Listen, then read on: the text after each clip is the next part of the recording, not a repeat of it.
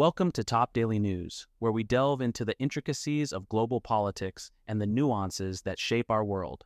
I'm Burt, and today's episode takes us into the heart of a verbal exchange that sparked discussions far beyond the halls of power. Russian President Vladimir Putin recently commented on U.S. President Joe Biden's crazy SOB remark, highlighting the complexities of international relations and the personal dynamics at play between world leaders. Let's explore what this means for U.S. Russia relations, the backdrop of these comments, and the implications for global diplomacy. In an unexpected turn of events, President Vladimir Putin has openly addressed President Joe Biden's blunt characterization of him as a crazy SOB. Speaking with Russian state television, Putin, with an ironic smile, acknowledged Biden's remark, suggesting that it confirmed his preference for Biden as a future U.S. president over Donald Trump. This comment sheds light on the intricate dance of diplomacy and personal rapport, or lack thereof, between heads of state.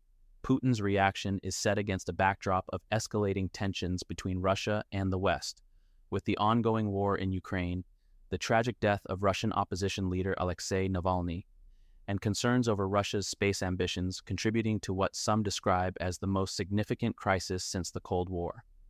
The exchange between Biden and Putin adds a personal dimension to these already fraught relations, with each side casting the other in starkly adversarial terms.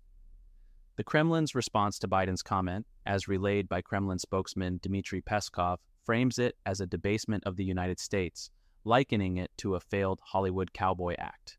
Meanwhile, allies of Putin within Russia have not held back, with Dmitry Medvedev and Maria Zakharova offering their own scathing assessments of Biden's mental acuity and personal conduct. This episode is not isolated.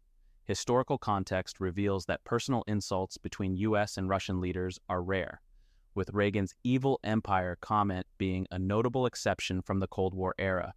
Biden's recent remarks, including a controversial statement about Putin's tenure in power and labeling Putin a killer in 2021, underscore a departure from diplomatic norms and hint at the deeply personal undercurrents affecting international relations. As we unpack these developments, it's essential to consider the broader implications. How do personal dynamics between leaders influence diplomatic relations? What does this exchange tell us about the current state of U.S. Russia relations and the potential paths forward? And importantly, how do such public exchanges impact the global community's perception of these two nuclear powers? As we wrap up today's discussion, the exchange between Presidents Biden and Putin serves as a stark reminder of the complex interplay between personal relations and global diplomacy.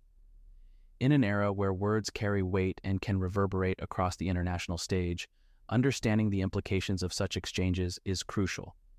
Thank you for joining us on Top Daily News.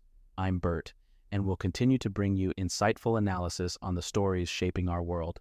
Until next time, stay informed and engaged.